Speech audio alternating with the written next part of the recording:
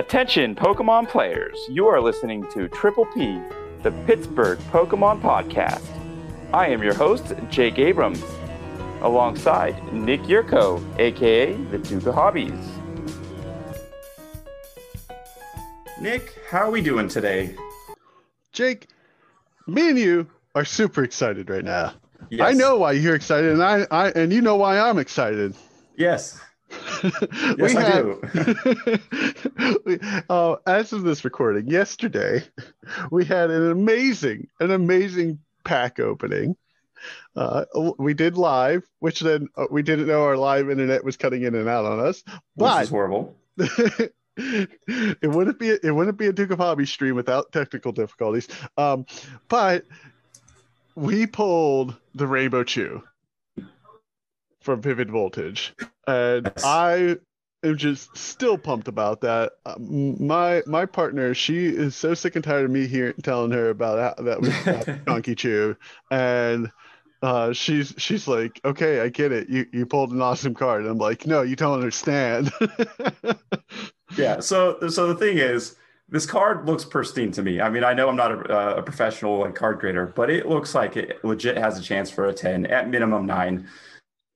Yeah. So I'm super pumped. And it was funny because we were just starting and it was my first pack. And I'm like, okay. And, we're trying to go for the Chunky Chew, and bam, there it goes. Yeah. You called it, you said it, and it was like 2 cards later. And then the worst part is, on camera, it cuts right there. It literally cut right as I said, we're looking for Chunky Chew. It cut right there, and then it opened back up right after we had our reaction. So we lost that on camera, which is very, very depressing. But it was great. Had fun opening cards, pulled a few good cards. Chunky Chew, obviously the highlight, got another VMAX Chunky Chew.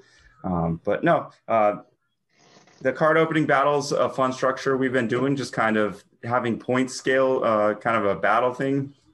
I think it's a little interesting and different from everybody else. And I can't wait to continue and do more whenever, the next sets come out. Mm-hmm. But enough about us and opening cards and Chunky Chew. We have a special guest here today. Right. Someone who handles tournaments like no other and has been keeping, in my mind, one of the big proponents for, definitely in the Americas, keeping competitive play very much alive. And that is Matty Chill TCG. What's going on, guys? Thank you so much for having me. Oh, thank you for coming on. Thank you for coming on. It's awesome. Yeah, man. Yeah. So, everyone knows the name Till TCG. I mean, it was pretty quick, even in my career, getting into the game. All of a sudden, it's like, hey, pay attention to Chill, follow Chill, and so, we are all excited about that, but, do you have anything you want to let the community know that they might not know about you right now? Just kind of, and like, how did you get into the game in general? Yeah, I mean, for sure. It's funny because, I haven't been in the game for too long. So I actually was a very big, video game player, BGC player for a long time. And I played that for years and years. I was just always a big Pokemon fan my whole life. And when I was younger, I was definitely very much into Pokemon cards, but got away from it for a while. And it was about a year ago, actually, where I started collecting Pokemon cards again and getting into the game. And it really started when my friend Justin was like, hey, we should start buying and opening Pokemon cards together. And I was like, yeah, I mean, that sounds awesome. I was like, but if we do that, I want to play, right? And I quickly got into competitive and playing and PTCGO and everything. It's interesting because as I was getting into it, the whole pandemic happened, right? And as I was looking to go and play in these tournaments to try to get better at the game competitively, I just didn't really have any outlet for it. So of course, looking online and kind of looking more into it, I found that there were people running online tournaments and the biggest credit that I can give is probably to Hexter TCG. They were one of the first people to be doing it, and they were very much a great example for us. So, I saw that and I was like, that's awesome. I was playing a little bit and then I was like, you know what? I kind of want to start running my own tournaments because there really weren't too many out there, Yeah. So I kind of started it. The first one was, it went pretty terribly. I didn't know what I was doing. I think anybody who's played in that tournament and and was there at the beginning kind of knows what I'm talking about. But I don't know. It's after, you do it a few times, and you get good support, right? And you get a good team of admins and people that can help out. And you just kind of keep doing it. And the player base kind of grew and grew. And that was also kind of how I started doing the YouTube stuff as well. And it all kind of went together really well. And I don't, I'm surprised that, we have such a great community at the moment that play in the tournaments every week, but it's definitely turned into something really awesome, and I'm very grateful for that. But that was kind of how it started. Myself, I'm just, I'm 22. I'm about to turn 23. Actually, I'm pretty sure I'm 22. I honestly forget how old I am. I think I'm either 22 or I think I'm 22. I lose track, man. Dude, it's understandable. I do the same thing. Yeah, I'm about to hit the big 3-0 here. So shut up. Dang. I'm closer to 40 than 30. We got the 20, 30, 40 lineup going. Yeah. That's pretty good. But yeah, I'm in college, right? Just finishing up my last semester here. I live in the Northeast. I'm just kind of doing my thing, man. Awesome. Cool. So before we, kind of get into like the main subject as far as like community run events, just events in general, and all the rest of the stuff Pokemon, we kind of have a standard 4 questions we like to ask our guests on their first time on the show. For sure. So let's start it off with what's your favorite starting Pokemon? For favorite starter, I got to go with the whole Mudkip Swampert lineup. So, yes. Yes. I'm, of course, the age group that I'm at. My first sort of games that I got into a lot was Gen 3, like Ruby, Sapphire. And I was a Sapphire guy myself. I know everybody at that time was like all up on Blaziken. Blaziken was like the coolest thing ever. And I was like, I like Mudkip. I like Swampert. And I was like, I was one of those kids that just leveled up their starter, their Swampert, to like level 100 and didn't level into the other Pokemon up. I did the exact same thing. So that's got to be my favorite starter of all time. There's some other ones that I like, but for sure, like that one's definitely got the most. Real quick before we go on to the next question, because I love Swampert so much. Yeah. It's one of the frustrating things for me in TCG play is the fact that I don't get my water ground combo with Swampert. I know. Like, into that game. And that is just one of my core elements of why I love that Pokemon so much. And so it's just like, I wish it was there. I really do. The door is open. Combo. The door is open for that typing combo because the new battle styles kind of has that going on. They do. Well, I mean, they do pseudo do it already with how they pick the weaknesses. So right.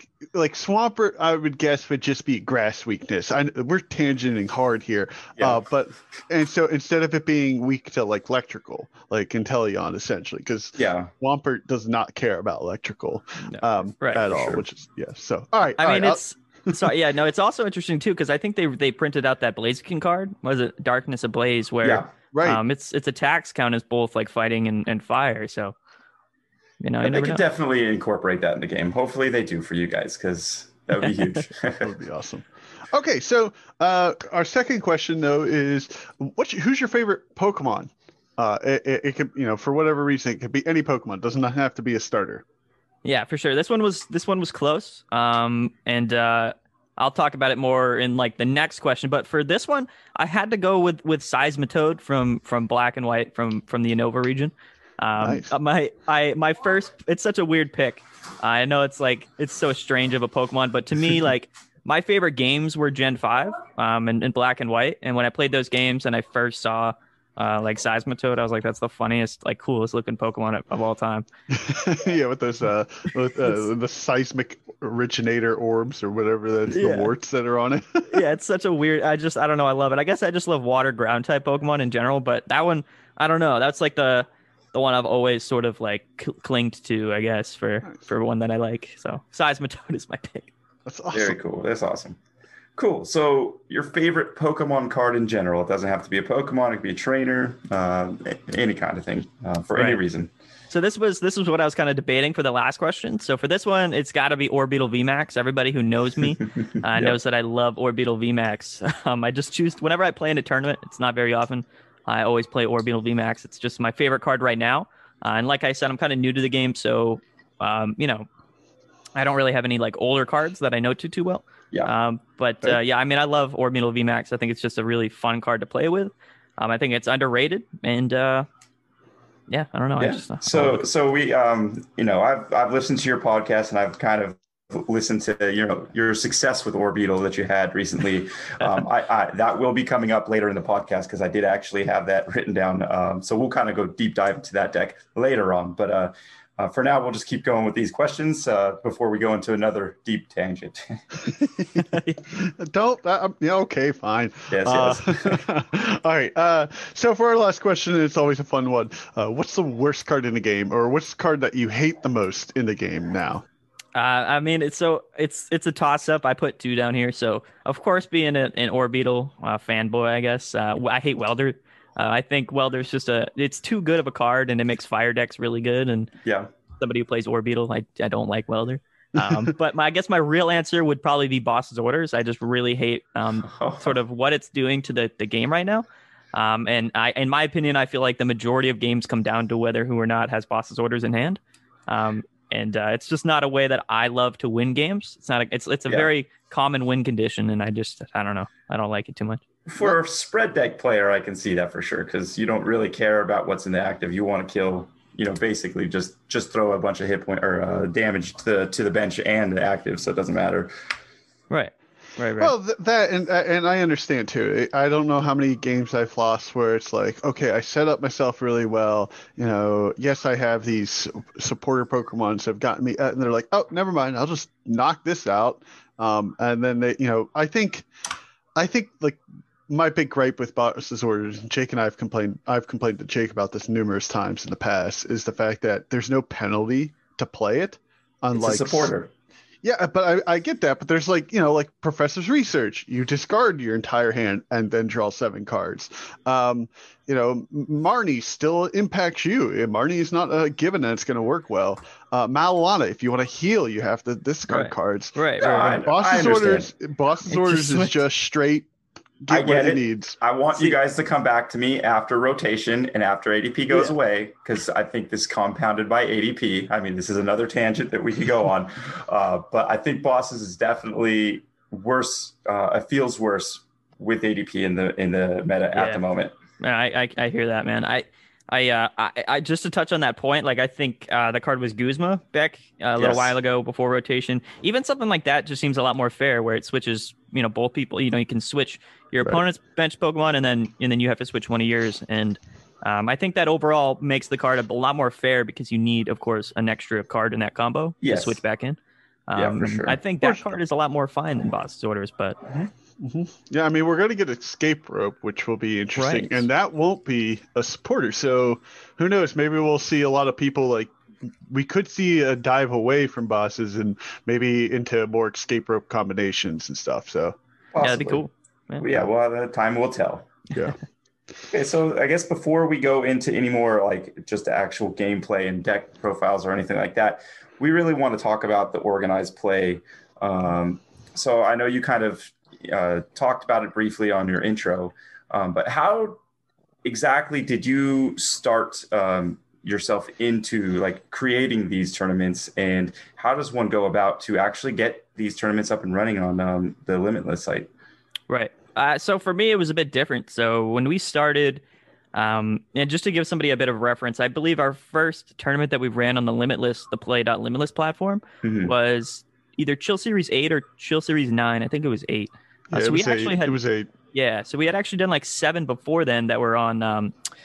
They were on Battlefy, I believe, was the website. Mm-hmm. And that was it was a fine website to organize events. The platform worked very well. It just was a lot harder to promote and sort of distribute your tournament to people.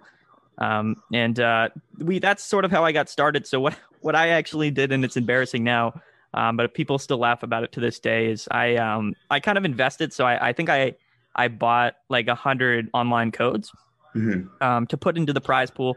I didn't ask for anything for people to play, right? There was no entry fee or anything. And it was really just to entice people to play. And what I did was I DM'd 200 people, just direct message them on Discord. And I was like, hey, I have a tournament. You should play in it. This is the prize pool. It's free to play. And I created my server. Again, I had no idea what I was doing, but my thing was like I wanted to create a tournament. I wanted to like create a space where people could play competitively, because it was just something that I wanted to do. And yeah, I mean, I kind of just kept it up and slowly got better and better at doing it. But for me, that was how the first one started, and it was. I don't recommend anybody do that. I wouldn't say that they should just DM a bunch of people they don't know and ask them to play. But I mean, you grew a community. Like, go ahead, Jake. Yeah, it worked. And to be honest, I kind of do the same thing when it comes to like trying to find guests here, where I just DM them like I've DM'd you, just like you didn't know who I was, and you responded. So I mean, that's kind of how I got most of it. So I don't know. This community seems really, really open. It is, yeah. I mean, it's a bit different. Like I obviously I knew your guys' podcast and I listened to it and stuff. So yeah. So I mean, like I guess it was a little bit. I mean, it's different if you're like kind of established in some sense, whereas me, like nobody knew, like had any idea, right? Like, For sure. Like it wasn't even a thing before that, so it was just randomly some dude like messaging people. I mean, I guess that's how it looked, but it turned out good. So yeah, well, I think a lot of people don't understand when it comes to like tournament organizing, and Jake and I in previous games that we've played and stuff, it's the passion behind the person actually wanting to do it is so critical. Yes, it's not just, and again, like we run our own smaller events locally and we try to do our things there, but like I said, we've seen in other games there's a big difference when it's just here's the pool, here's the prize pool, go play, we'll have a winner, and then everyone moves on and like we'll do this again next month. And you're like, okay, and like not just the way you're promoting yourself, but you're very involved and you're very friendly about it. And I think that's one of the key things is you make it such a community style, that the involvement there is so welcoming and so open to just like I think the last one I played in, I didn't do that great in it, but I was like, that's okay. I just had fun. Like I just actually had fun. I didn't feel like I went there and ran into someone and they made a comment and it got snide and stuff. Everyone was just like, oh man, you had a rough hand, or like, just the back and forth interaction that you kind of get within your tournament. It made it that much more enjoyable, that it made it feel like I was playing in a fun local event, but with a large group of people. So it's impressive. It's very impressive of what you've built and how you've grown that. And it shows. I mean, I appreciate that, bro. It's different too, because when I tried to start it, I guess, and I guess it's different from other people's events in some sense. The name is actually just, it's Chill TCG, right? So the whole idea is, you want it to be competitive, you want people to play and try to win, but it's really just an opportunity to play the game that you like to play, to have fun, meet new people, and just overall have a good time, right? So I think that's important, and I think people kind of understand that when they play too, which is really good. Yeah.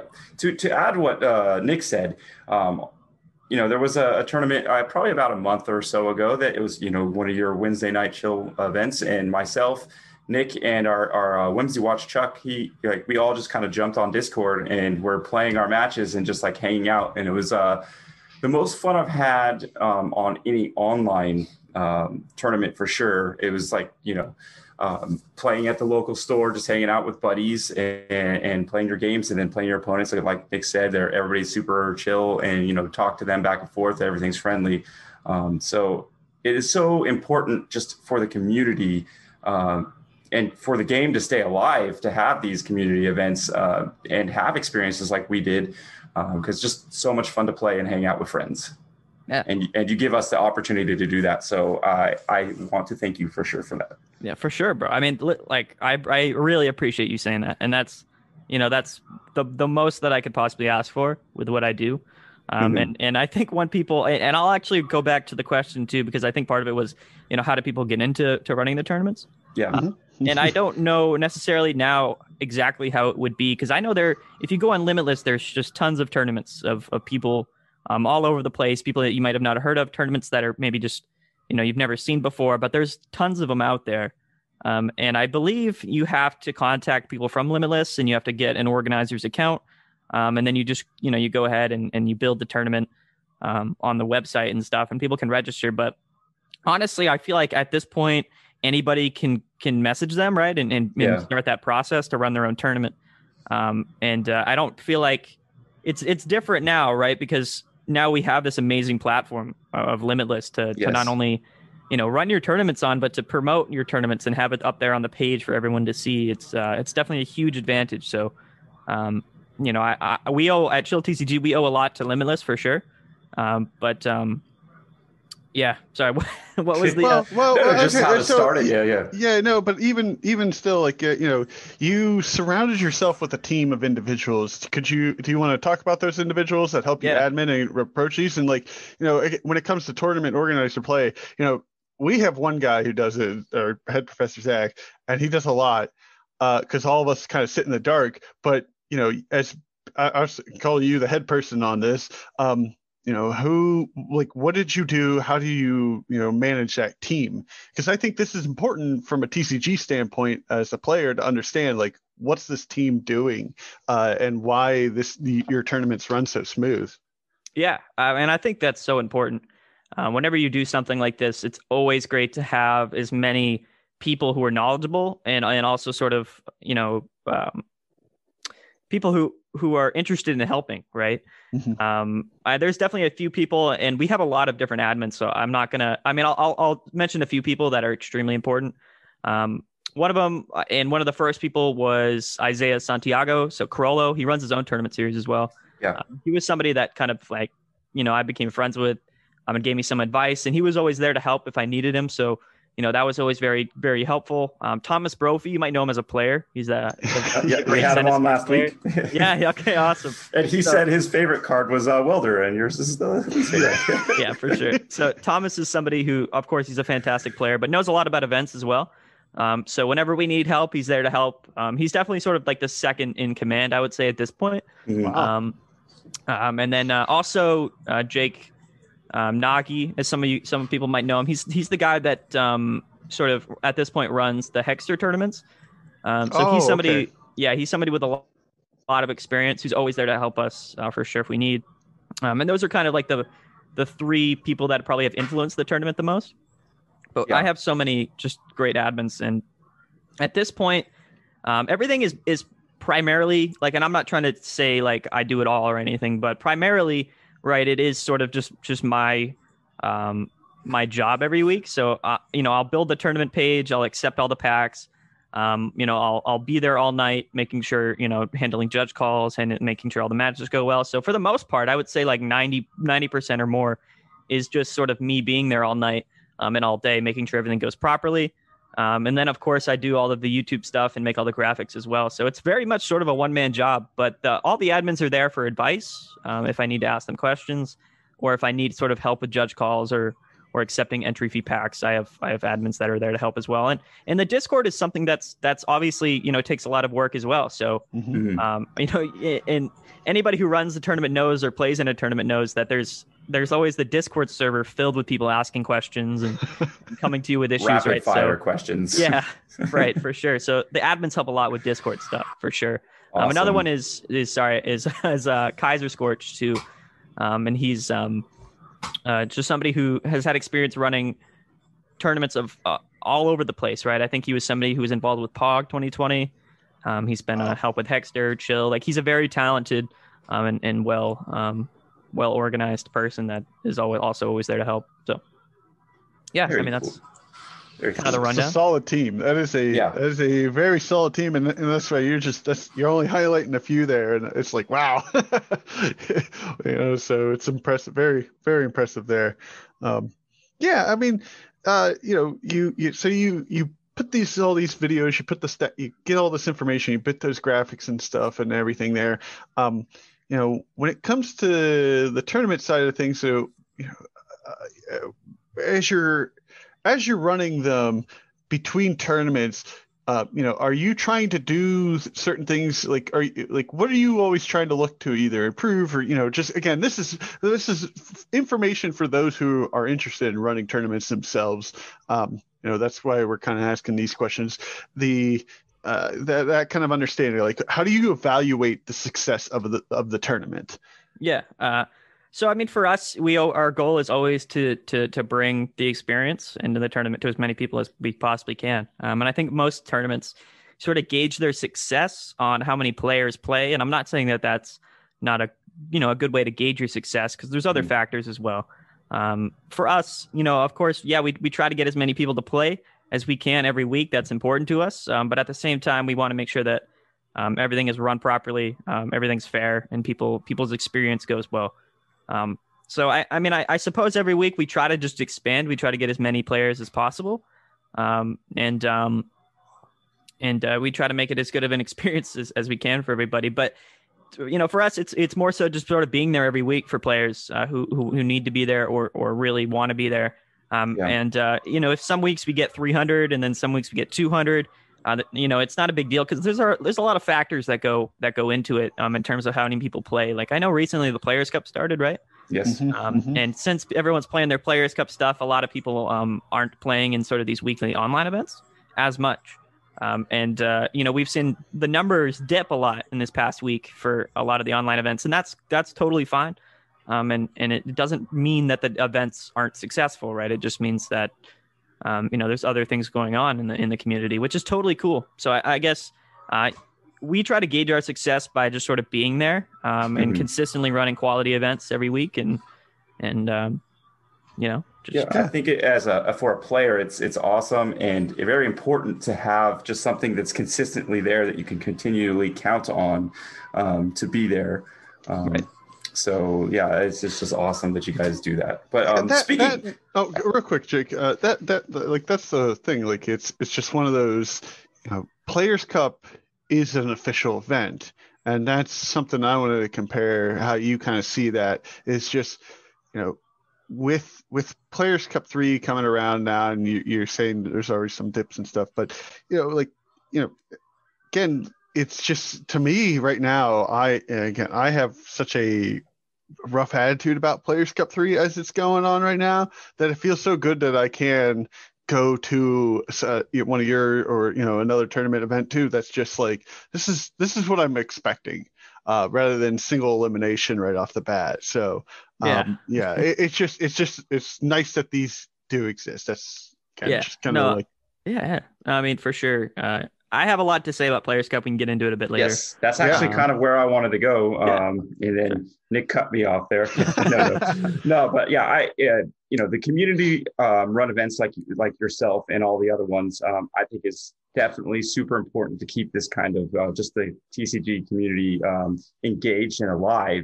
But let's go into the official events, the Players Cup and the team events. I want to kind of get your take on those and how you feel about those at the moment, and kind of going forward once IRL play starts again, kind of how you think that's going to affect things.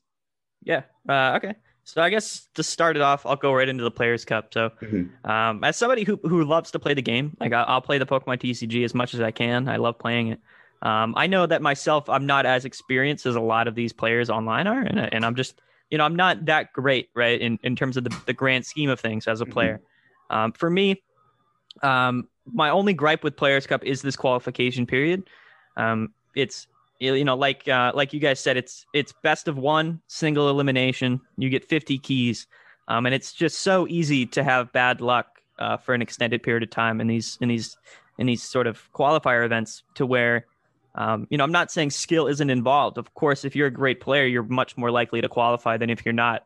But I think that, the way that the format is, the way that the game is right now, there's so many matchups that you just automatically probably lose to, which you can run into in the first round. You can just draw poorly, right, and just kind of, brick and lose that first round.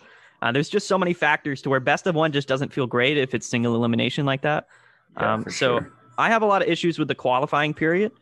Before we go on past the qualifying, just kind of talking about what you just said, as far as like a lot of luck stuff does kind of come up. And I've kind of noticed in the last week leading up to Players Cup and then actually playing in Players Cup, where I'm getting a lot more consistent bad starting hands, like a supporting Pokemon with like 2 bosses orders and a bunch of energies or unplayable cards.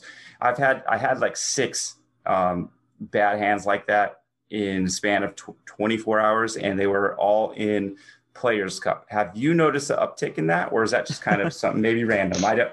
Yeah, I kind of have, to be fair. I mean, I try to, and when Players Cup, I try to play, and knowing this, right, that it's best of one and single elimination, I tried to go into it with sort of max consistency builds of decks. Yes. And even still, yeah, I mean, my luck has been pretty poor. And I know not everybody's luck is going to be that bad, but for me, it's definitely been real bad. Yeah. What's weird for me in a few games, like I've come against a couple mirror matches of Senna Scorch because I've been playing that, and we both had bad starts. Like it wasn't even like, oh, like just a win or loss of those games for me. It's like, he started one time, my opponent started with Dedenne, and then I started with a Crobat. Or so it's just like, not even an issue starting with Crobat or Dedenne. It's just like not having another out to it, like a supporter or another Dedenne or Crobat or something. And this brings me to my point of is the kind of the weird state mindset of the game right now, and how this relates to playing your events and how it going into how you want to have your events treated. Do you feel that, like, because it's really actually PTCGO as a client itself that's driving people nuts rather than the game of the state of the game we are in right now? Yeah. I mean, I think PTCGO obviously has its problems. Like, I'm not going to say it's a perfect client. But it is our only way to play. And realistically, like, as long as your game doesn't crash, which does happen sometimes, like like the server issues and stuff like that can be really poor. Yeah. But for the most part, it's a fair client. It works, pretty well most of the time. It's not as updated as we would like, but in terms of just sort of a place where you can match up and play your match in a tournament, for the most part, it's entirely fine. And I don't know, some people have a lot of issues, with PTCGO. I mean, for me as an organizer, I get to see the worst of it every week, the worst that it has to offer. But for the most part, I'm not too upset with PTCGO. I think it's, as for a tournament like we have, it's not terrible.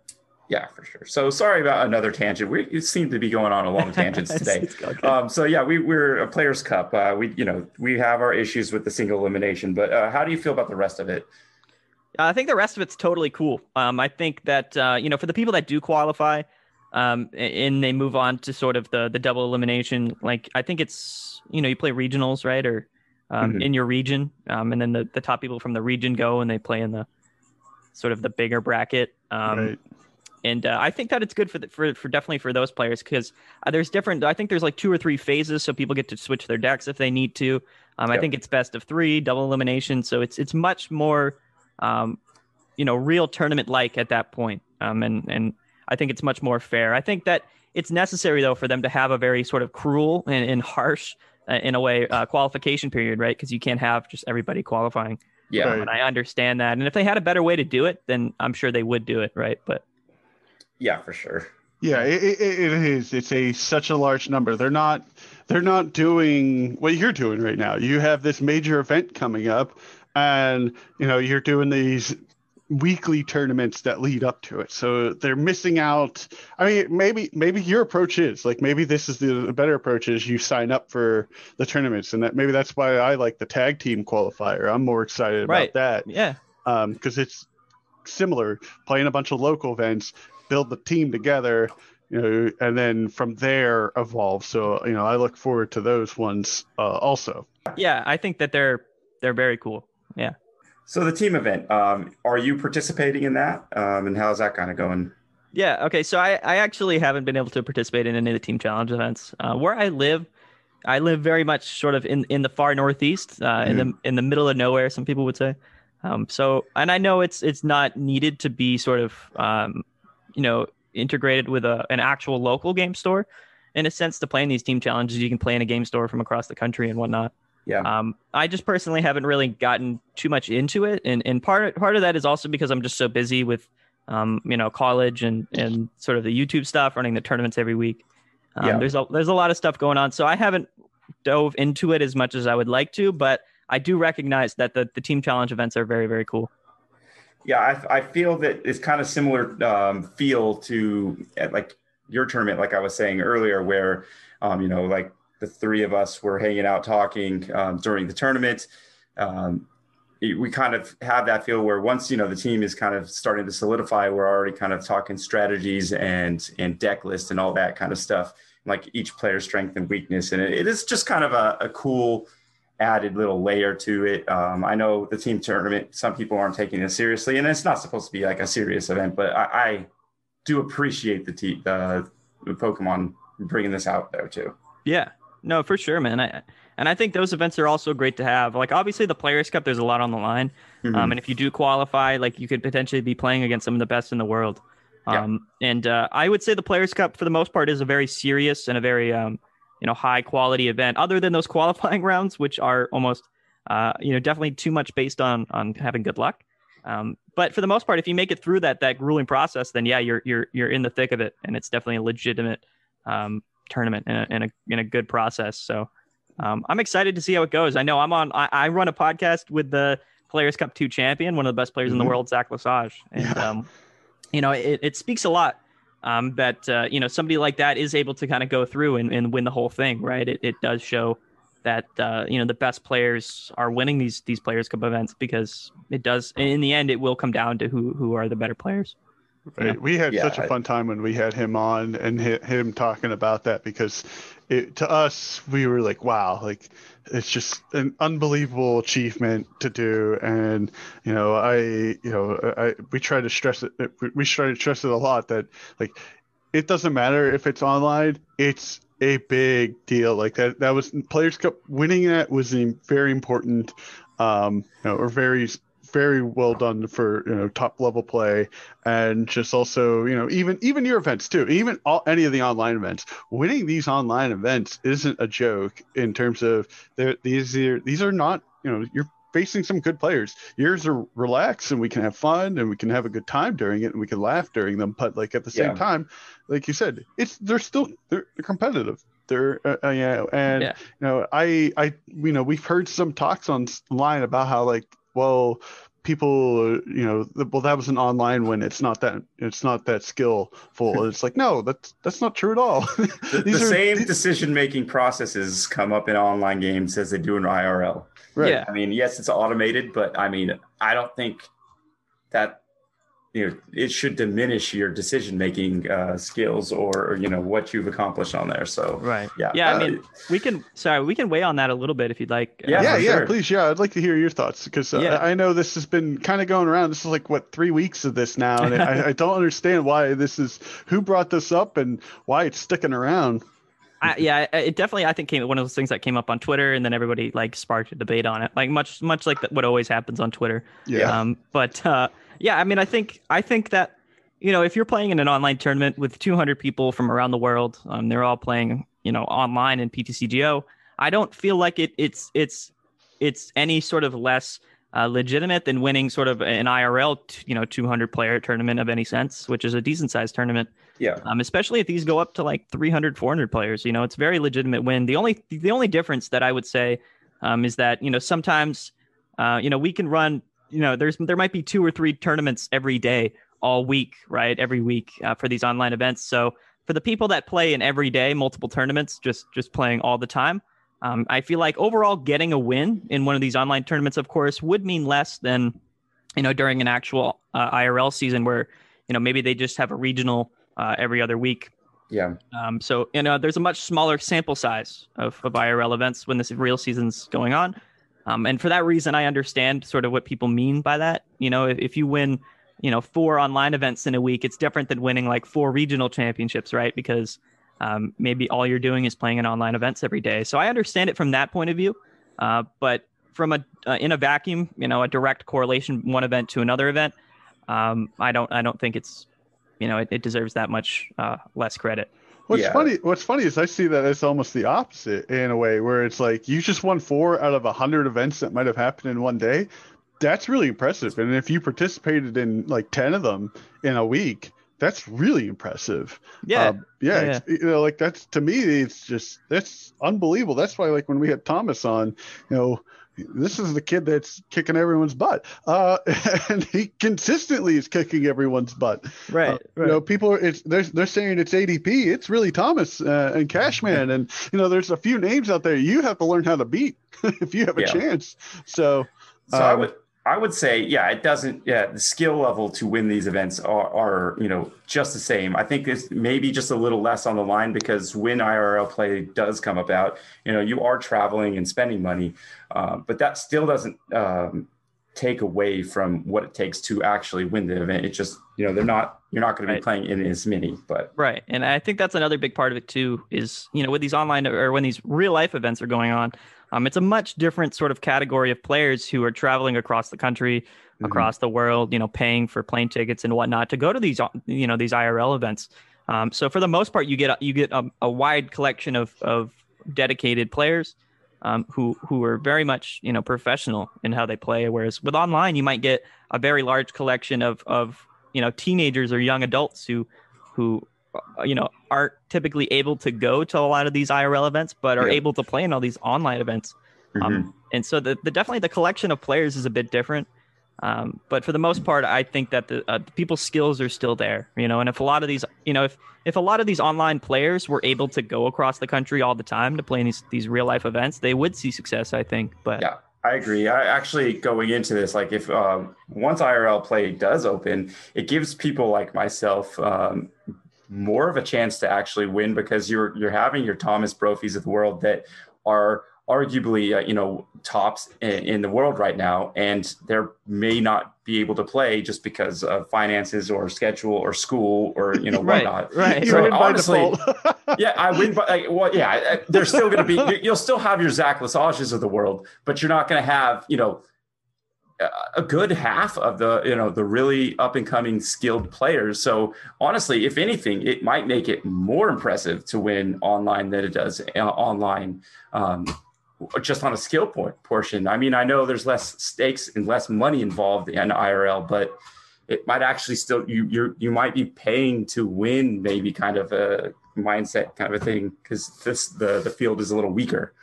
Yeah, I mean, it's you know, it's always kind of up to interpretation. You know, I think that you can make all these comparisons. You can try to put them up against each other, but they're different. It's just a different game. It's a different world. It's a different collection of players, and I don't feel necessarily that you should discredit anyone's success in anything ever. Yeah, for sure. Because you know, there's just nothing good that's going to come out of that. And you know, it's interesting too, because with these online events, you do see.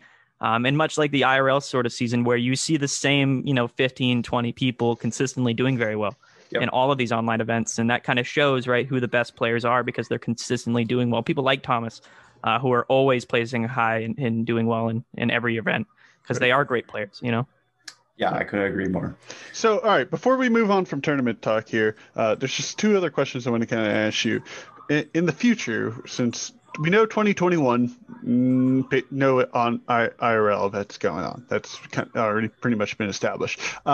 So, but come 2022, you know, first and foremost, how do you feel that when that comes around, how that's going to impact chill play as a whole, like online play as a whole, with IRL coming up? Yeah. Well, you know, I've thought a lot about this, and it's one of those things where you just kind of have to wait and see. But if I had to guess, you know, I think there's a few different scenarios that could play out.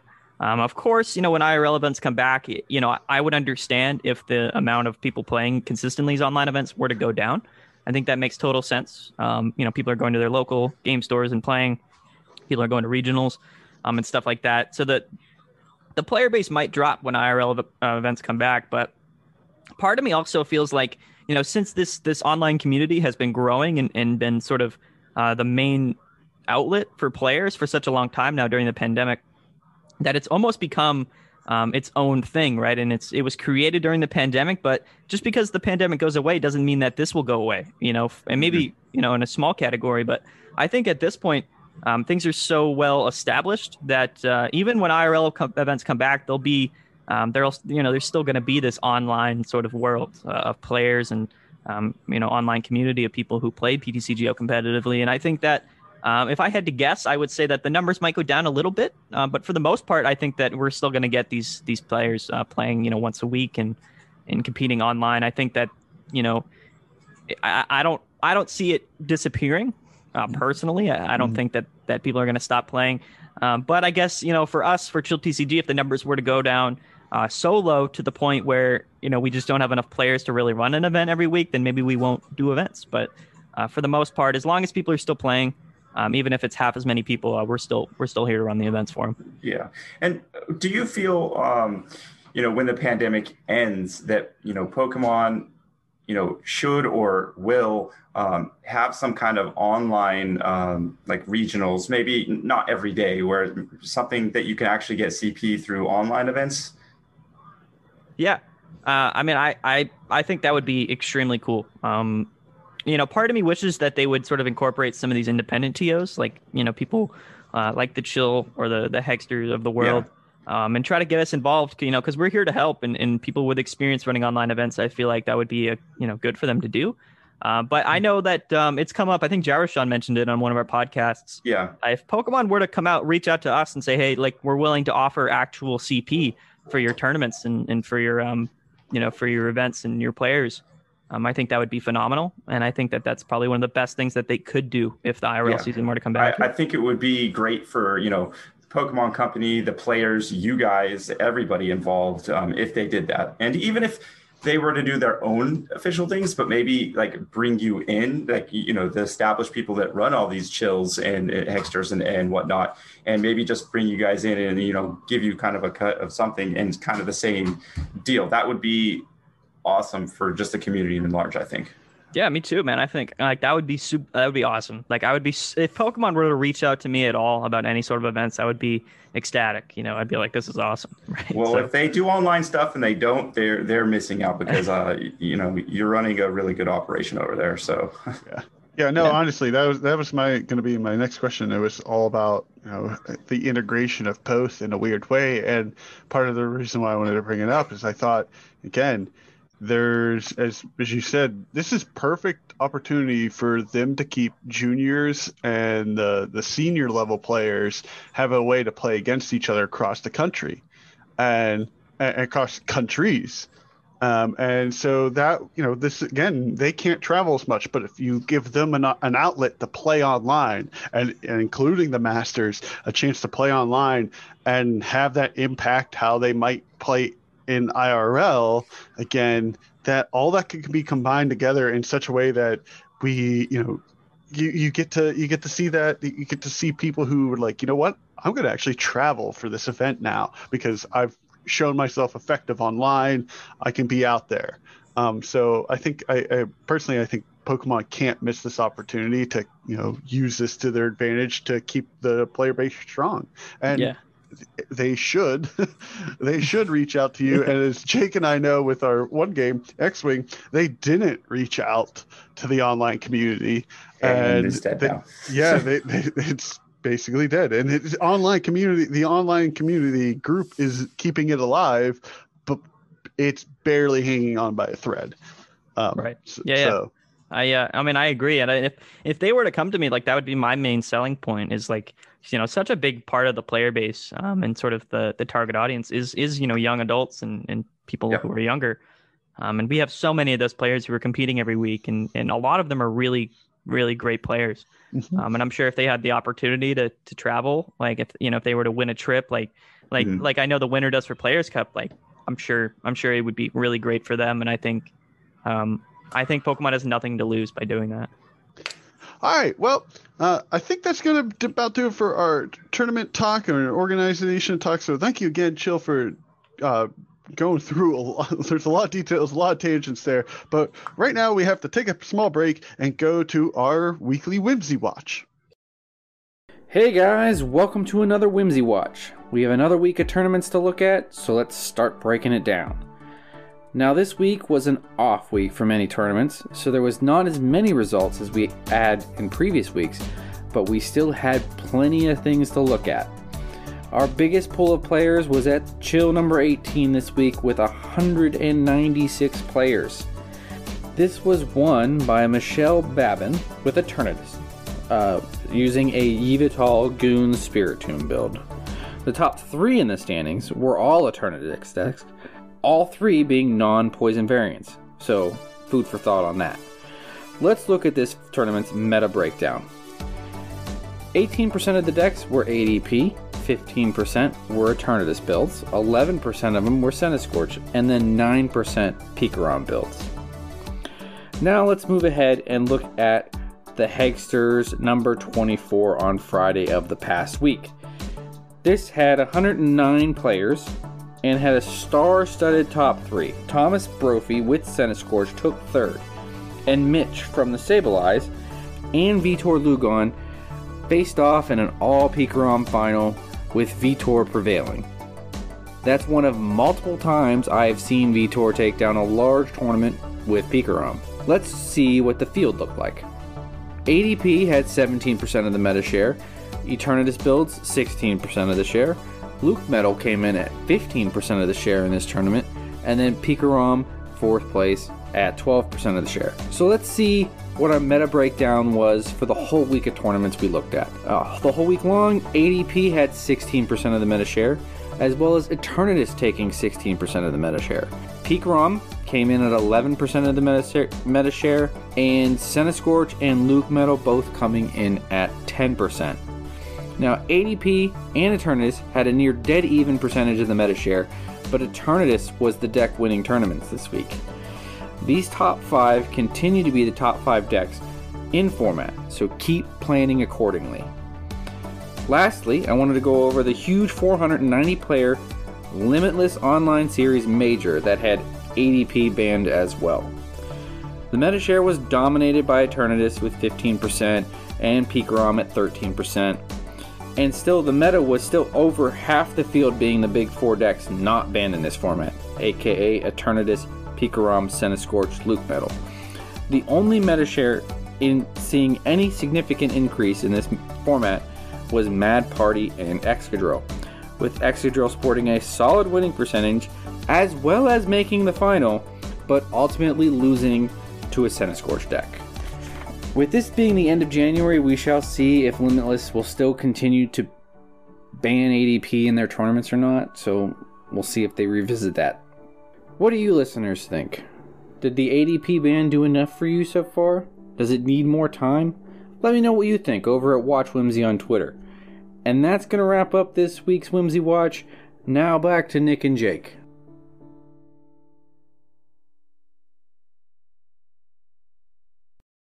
Thanks, Chuck. All right, so now I kind of want to go into, how you started your podcast, the Yellhorn, and kind of see how you hooked up with Zach, because I know you said you've only been playing this game for about a year. So how'd that friendship come around, and how did the podcast idea really form? Yeah, it's funny. It's probably, I would say, mostly just out of coincidence. As somebody who quickly kind of got into the community, there's a big group of people who are very commonly running these tournaments, playing these events. It's kind of weird to say, but there is we're all kind of this big group of friends. So most of these tournament organizers and most of these high level players in these events that consistently do well are all friends in this big group, and across these different Discord servers. So it was only a matter of time before of course I ended up in a call with Zach and started playing other games with him, playing Pokemon with him, playing just sort of hanging out late at night, doing whatever. So it was one of those things. I believe, if I had to say, I guess, yeah, we were, just in a call together, just kind of got to know each other. One thing that me and Zach have been doing for a while is just playing Fortnite together. Mm-hmm. Oh, nice. We're both terrible Fortnite players. It's just fun. We just hop in, play, and just kind of chat, do whatever. And of course, we collaborated on a few videos because we were both trying to get into content creation, so that was sort of something that we had in common. Mm-hmm. And then I think eventually Zach was the one with an idea where it was we should just do a podcast, myself as a high level competitive player, and then you who's somebody who's running the tournaments and stuff. We both come from two different sides of the same coin. And the dynamic sounded pretty cool at the time. So we just kind of, I was like, yeah, that sounds cool to me. We got into it. We thought of a name, got the logo made, and just sort of went right into it, man. Awesome. That's very kind of similar to Nick and I, at least as far as the opposite sides of the coin, because he's more of like content creation and organizing play and all that kind of stuff. And I've always been a little bit more of the competitive player. Although I'm not nearly to the level of Zach, because I've only been in the game for just over a year. It got Nick as well, but it very kind of similar stories as far as that kind of goes. Yeah, man, that's always the best. Like, it's good when, and I'm not saying if two high level players were on a podcast together, it wouldn't be great. Like, I'm sure that would also be really cool. No, that'd be awesome. The dynamic is always super cool. Like, we can't not mention tag team there, because they're both high level players. They are. Yes. Yeah. It's a very good point. Yeah, they're both very good players, and but yeah, I mean, that's why it's just you guys have such an awesome dynamic while you're talking, and I enjoy it. I've been listening since the first episode. Zach told us about it when we interviewed him, and I've been hooked. I sit there at work and I put you on YouTube and I listen to you there, and it's wonderful. So you guys bring a really good take on the game, and it's something that I look forward to every time. I'm actually a little behind, I'll be honest with you. That's so good. But so I keep it up. I know you guys are ultra busy, so it's impressive doing it all. I appreciate the time. For me, it's easy because I do manufacturing, so I just whenever any of these podcasts come up, I just plug it in and get going. So it's awesome to have another awesome podcast to listen to. And quite frankly, I know maybe every single podcast is awesome, but you guys have quickly become my favorite one to listen to out of all of the competitive TCG podcasts that we have out there. Cool. Yeah. Thank you. Yeah. I really appreciate that. I love doing it. So it's, even something like this, man, it's also really fun to be on a podcast that's not your own podcast. Yeah, for Being sure. a guest is fun. Definitely. Okay, so you brought this up earlier ago, and I want to kind of bring this up but Orbeetle. What's the fascination with Orbeetle? and like the appeal of playing that deck?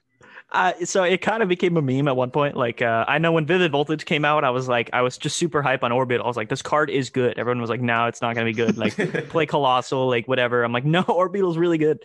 And I still believe that to this day. It still hasn't taken off, like with just the influx and the wide variety of welder decks that are successful. Yep. To me, it does make sense that Orbital wouldn't be like a high tier deck. And I think if you ask anybody, including Zach, they'll tell you Orbital's not a great deck right now in the game. Yeah. But for me, I kind of like the underdog, and I've always been a really big fan of grass type decks and grass type Pokemon cards. Mm-hmm. And Orbeetle kind of fit that bill. It's just a little bit different. It's very fun. And you can also win games with it. Like, I'm not saying it's a terrible deck. Like, you can compete and see success with Orbeetle. But it's one of those things where it's the underdog, and I kind of like the underdog, and it's a little bit different. I also think the Pokemon design is really cool. So I don't know. So I have a funny story kind of about Orbeetle. Okay. It was like I was playing in one of your tournaments, and I was playing Zach's Colossal because it's super consistent. It's fun. It's very awesome. Good. Yeah, very good. And I'm skating through the first 3 rounds, and I actually played against Zach, and he was playing Pikarom, and I ended up beating him with his own deck. I know it was because of weakness. Yeah. Whatever. I was like super pumped, and I'm like, yeah, I've got this. I'm 3-0, beat Zach. Like, I'm flying high. And what comes up next? Orbeetle. Ruins my day. And then I went into a loop metal after that. But Orbeetle just shot me from that high all the way down. Wasn't that Orbeetle that like went like top 8 or something? Like, wasn't you had? Yeah, we had it. Yeah, yes, I think he got so. Yeah, I think he got top 8. I don't know if he got top 4 or whatnot, but I think his name is I don't know his real name. His tag name is I'm Fluke Ovo or something of the such. He's a phenomenal player. And when he plays other decks, he does very well. Yeah. And definitely was one of the first people. And whenever I see a really good Orbeetle list, I'm all over it. I'm retweeting it on Twitter. I'm like telling everybody about it. You guys have such a good pull too, because like when you and Zach post with Colossal, Jake and I were on top of that in like 20 seconds after it came out, started playing it. But my God, the ladder on PTCGO just becomes a lot of what you guys post. So like, here's our top 4 from last week. Boom, that's all I see in the ladder. Yeah. I mean, it's a small community, you know what I mean? So, and like there's not that many sort of events, and I guess that does tie in. So like when it comes to sort of my content creation, it's very much based around highlighting the success and sort of the decks of the players in the community. And I know that there's definitely people that appreciate sort of getting that kind of that nod, right? Is where, when a video gets made about your list and when you get first place and the posts get made and then everyone in the ladder starts playing your list, it's a good feeling. You know what I mean? Well, yeah, we got a great example of that with Dan Underco with for Count the Money. He got highlighted in his Greedent deck, and now he's like a regular with us in terms of we play pretty decently with him, and he's part of our group and stuff. And it's so fun because we got to talk to him and learn more about how those being able to highlight decks like that are not just roguish and stuff, but the way people play, maybe even if it's a meta deck that has like a 1 card difference, like the Mad Parties were going around for a little bit, and then all of a sudden, Mad Party is not worth playing, and then people are like, I'll put a Giovanni Exile in here. Oh yes, so smart. Yeah, exactly. Yes. Yeah, and it makes a big difference too, and a lot of that stuff, really comes down. It's really just like the brainchild of a testing group of really talented players. I know that.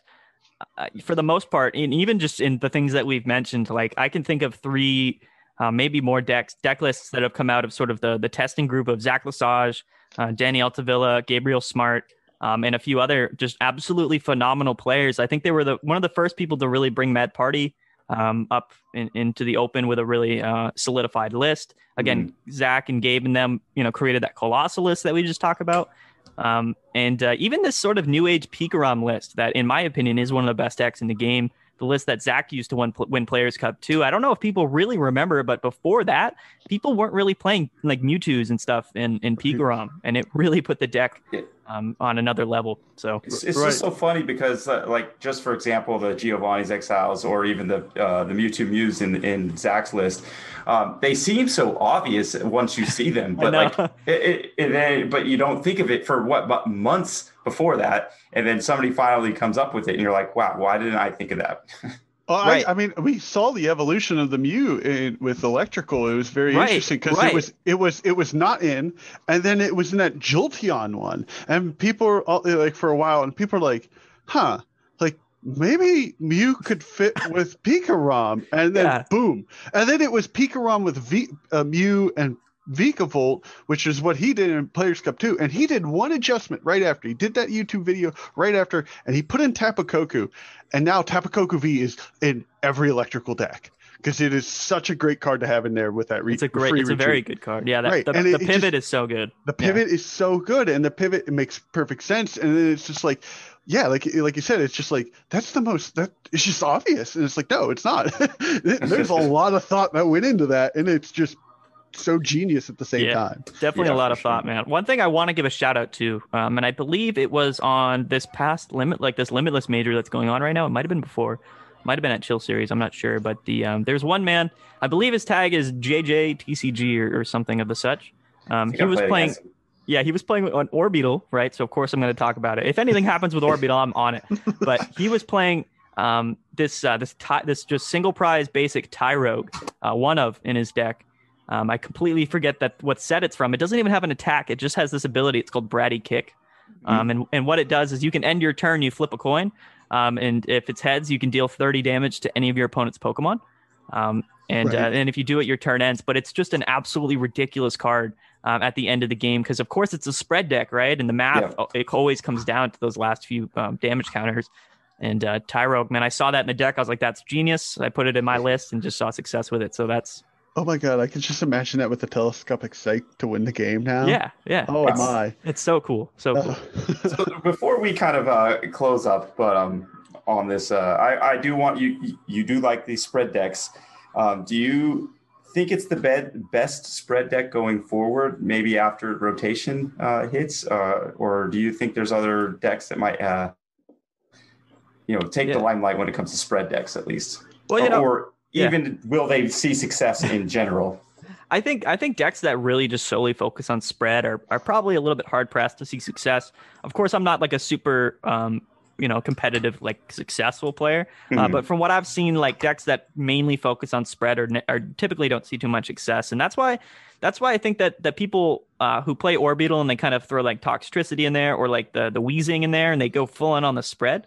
I don't think they see as much success as sort of a straight Orbital list, because Orbital, people consider it as a spread deck, but it's a VMAX Pokemon. It's got 310 HP, and its attack is actually pretty impressive as well for 2 energy. So yes, I think that the spread damage is extremely important, but overall it's a math deck, and it does have potential to hit very well, and its attack is very good as well. So I think Orbital can do a little bit of everything, but for the most part, decks that are just solely focused on spread probably aren't going to do that well, as long as single prize archetypes just aren't too relevant right now. Mm-hmm. But if they ever do become super relevant, like if Mad Party blows up in the meta, then yeah, I mean, I think everything evolves depending on what pops out. But yeah, for sure, and especially with Welder rotating, in the next.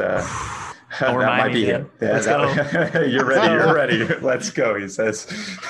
I'm hyped. I'm so hyped for that. Awesome. All right. I think that's going to do it for today. We had enough tangents. Yeah. But no, Maddie, thank you again for joining us. And we really appreciate you coming on and just being able to talk about kind of the behind the scenes again. I say this a lot of times too with our guests is, each time we have a guest on, we definitely learn a different aspect of the TCG game, and we hope that it relates back to with a lot of players understanding of what goes into this game a lot. So there's a lot of love and passion that goes into it, and this is such an important aspect of it. So thank you again for always running these events and making them so chill. Yes, thanks for coming on. Yeah, thanks guys so much. It was super fun. I'll be on anytime whenever you guys want to do it. Definitely. And I guess before you head out, do you have any plugs or shout outs you want to throw out there? Yeah. I mean, of course, the big one is Chill Series. It's a weekly standard format tournament. We run them every Wednesday night. They're really fun. It's just if you're looking to play any sort of competitive PTCGO, just go check it out. You can find us on Limitless. You can find us on YouTube. Chill TCG on YouTube, where we make videos covering all the events and covering the coolest deck lists. So yeah, I mean, those are really the only 2 things. I got a Twitter as well. It's just chill_TCG. Yeah, I mean, that's it, man. Just have fun, keep playing Pokemon, playing the events if you want to, and yeah, man, that's awesome. All right, thank you. And yeah, for listeners, all that will be in the show episode notes. So, just check them out there. I'll have them all linked in. Awesome. Thank you again for listening to the Triple P podcast. You can follow us on Twitter at PitPokePod. You can join our Facebook group and Discord server to play and chat all things Pokemon. Check out our YouTube channel, and we stream openings, matches, and events on twitch.tv/Pittsburgh Pokemon Podcast.